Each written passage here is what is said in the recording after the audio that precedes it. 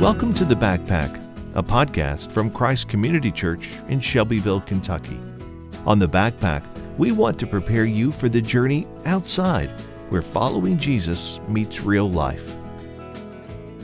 Hey, welcome to The Backpack. My name's DJ, I'm one of your hosts, and this is another installment of Stories from the Trail. Each week at Christ Community, as part of our regular worship, we feature stories from people in our congregation, getting to hear how God brought them to faith, how He's growing them, using them in their day-to-day lives, what they're learning as they follow Jesus day by day. This week, we heard from Christ Community member Ryan Grattan as he talked to us about joy and how he works to cultivate joy in Christ that sustains him at work, at home, as he goes about the rhythms of his day-to-day life. So let's listen in as Kenny sits down with Ryan and we get to hear his story. Well, good morning. So just in case you're new and you're like, what is this how they do church? This is how we worship. We retell stories, and this is a part in our service where we pause, and it's not just any story, it's the story God's writing through His believers, those who follow Him, who have given their life, and honestly, those who are maybe not believers yet, and there's something going on in their life. And so I get the privilege to sit up here with my friend Ryan Grattan, and it's been three years. We met at the front doors, and then we're in community group together. But I have the privilege of sharing life with you and getting to know who you are. But can you just give us a glance at who Ryan is, and who Christ is in you, and just the life of Ryan? Life of Ryan. Well, that might be a long story. Not that long. I'm not that old yet. I'm not as old as Kenny. He's pretty old. But, I was raised in a Christian home. I'm from LaGrange, so not too far from here. I was baptized at an early age, like 7 or 8 years old. And I just kind of remember thinking when I was baptized, like, why would someone not want to do life with Christ and, like, not want to follow this path? Which is pretty cool as a child. I would say that my faith was kind of stagnant, though, through kind of middle school and high school years. Just kind of got busy with other things. Our family kind of church hopped, so I felt like I didn't get plugged into a good youth group and that kind of stuff when that happened. But I kind of followed God's will in my life to go to Campbellsville University. Yeah, go Tigers. But it's kind of a God thing that I ended up there, and I ended up with a great community of leaders, great community of men who worked at the university, my football coaches, and just other people at the university kind of fed into my life. And I feel like my faith really kind of got jump-started. When I was there, I went on these mission trips every spring break through an organization called Sports Reach. And it's the organization that basically just uses sports to kind of relate to men and other people and try to share the gospel through that way. I think we've talked before about how men a lot of times don't open up about things unless they're doing something. So if you're playing softball or volleyball or something with them, they kind of open up more. And we went to mission trips to Florida, and we went into the prisons in Florida and shared the gospel with the prisoners through playing softball with them. Which was a really cool experience. I loved it, and I think I just kind of saw if they can have faith in a place like this and just kind of have the joy they have in Christ, then like, why don't I have that right now? So it really kind of jump-started my faith and to kind of get in that personal relationship with God. So, yep, and now we're here and doing church and that kind of stuff. And so this will be helpful later. What do you do for your job? Yes, I am an elementary PE teacher, so I chase around munchkins all day in the gym. And yeah, all that kind of stuff, so that's fun. So if you're curious, you're like, why am I up here? Your name, when it was mentioned, everybody at the table was like, oh, yes, he does know joy. Like, we see it. There's probably people in our community group can speak for it. I see it when you're playing with my kids, like when I'm like tapping out and you're like, Uncle Ryan! And you're like, I don't know, you're like the toddler party animal. So, oh yeah, that's great. That's there's some secret, right, that you have, and obviously you're through your story. It's not really a secret. It's who you know.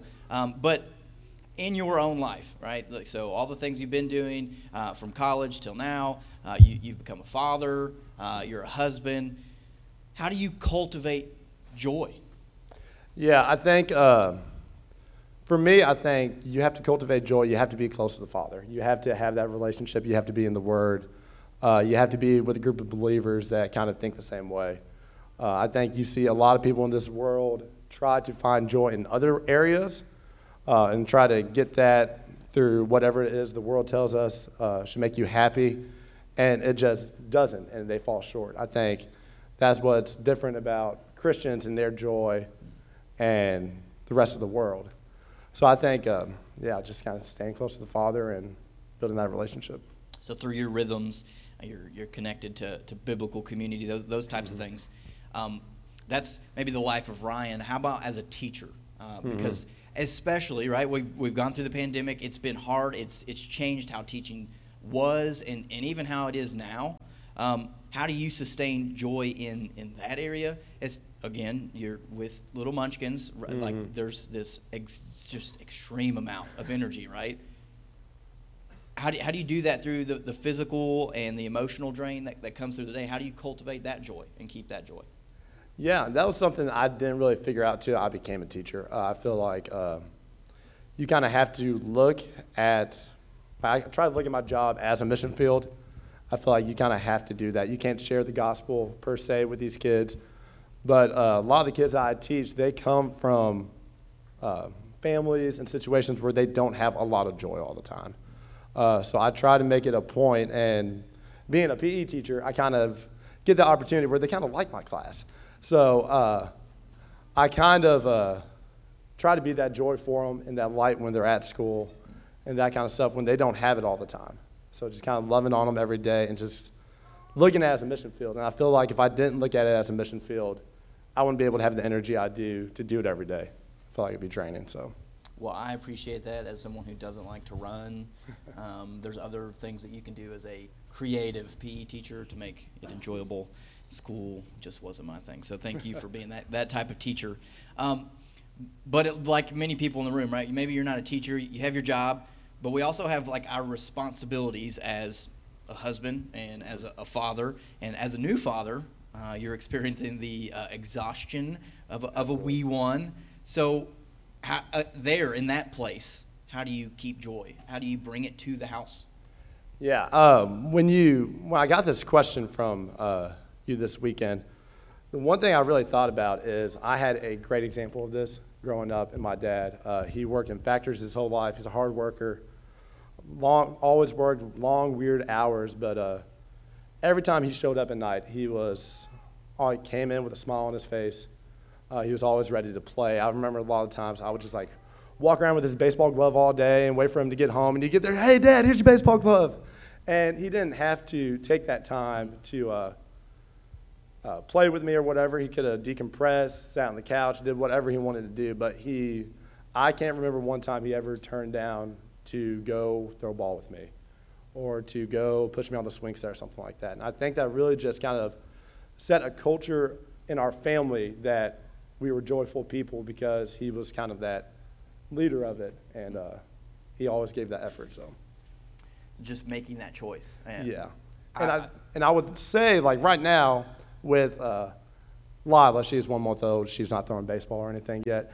But I think it's just coming home and just being there for her. And I'm still learning that, but just kind of coming home and doing what she needs me to do as a father and Sarah as a wife and all that kind of stuff. Yeah. Well, you do a great job of it. You bring it to community group. You definitely convict me to be a lot more joyful. So maybe speak some wisdom into me and for everybody listening to this story.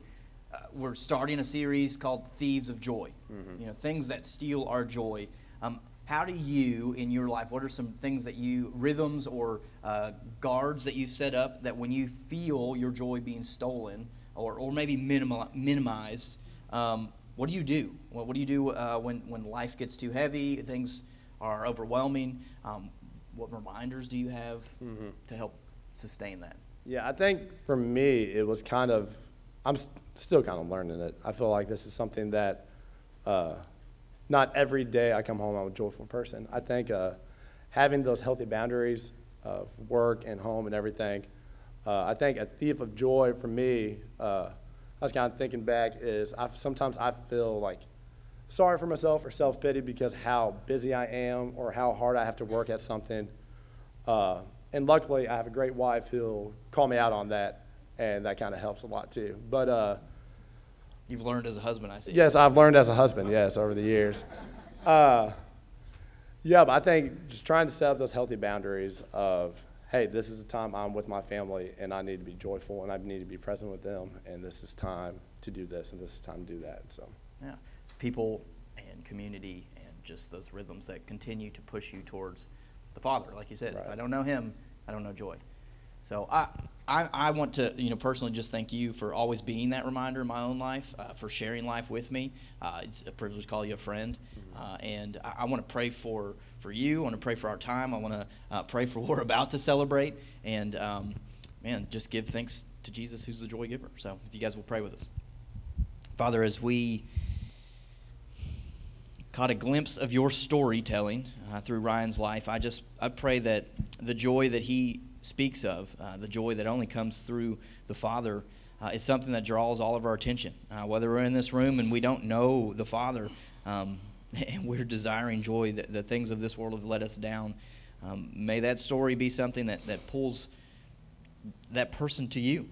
And for those in the room that we do know that joy, but just like the song, it's deep down, and we feel like we've lost it. Let us be reminded that it's there as long as we turn our eyes to the Father. And let's celebrate right now a baptism, a renewing of life, a gift that you've given us that's a reflection of what you did on the cross. And it's in your Son's name we pray. Amen.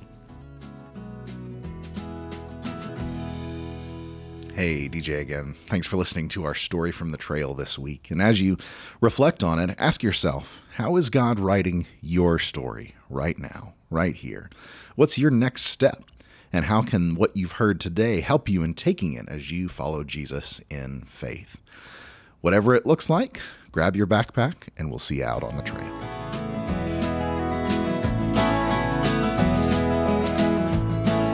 Thanks for listening to The Backpack, a production of Christ Community Church.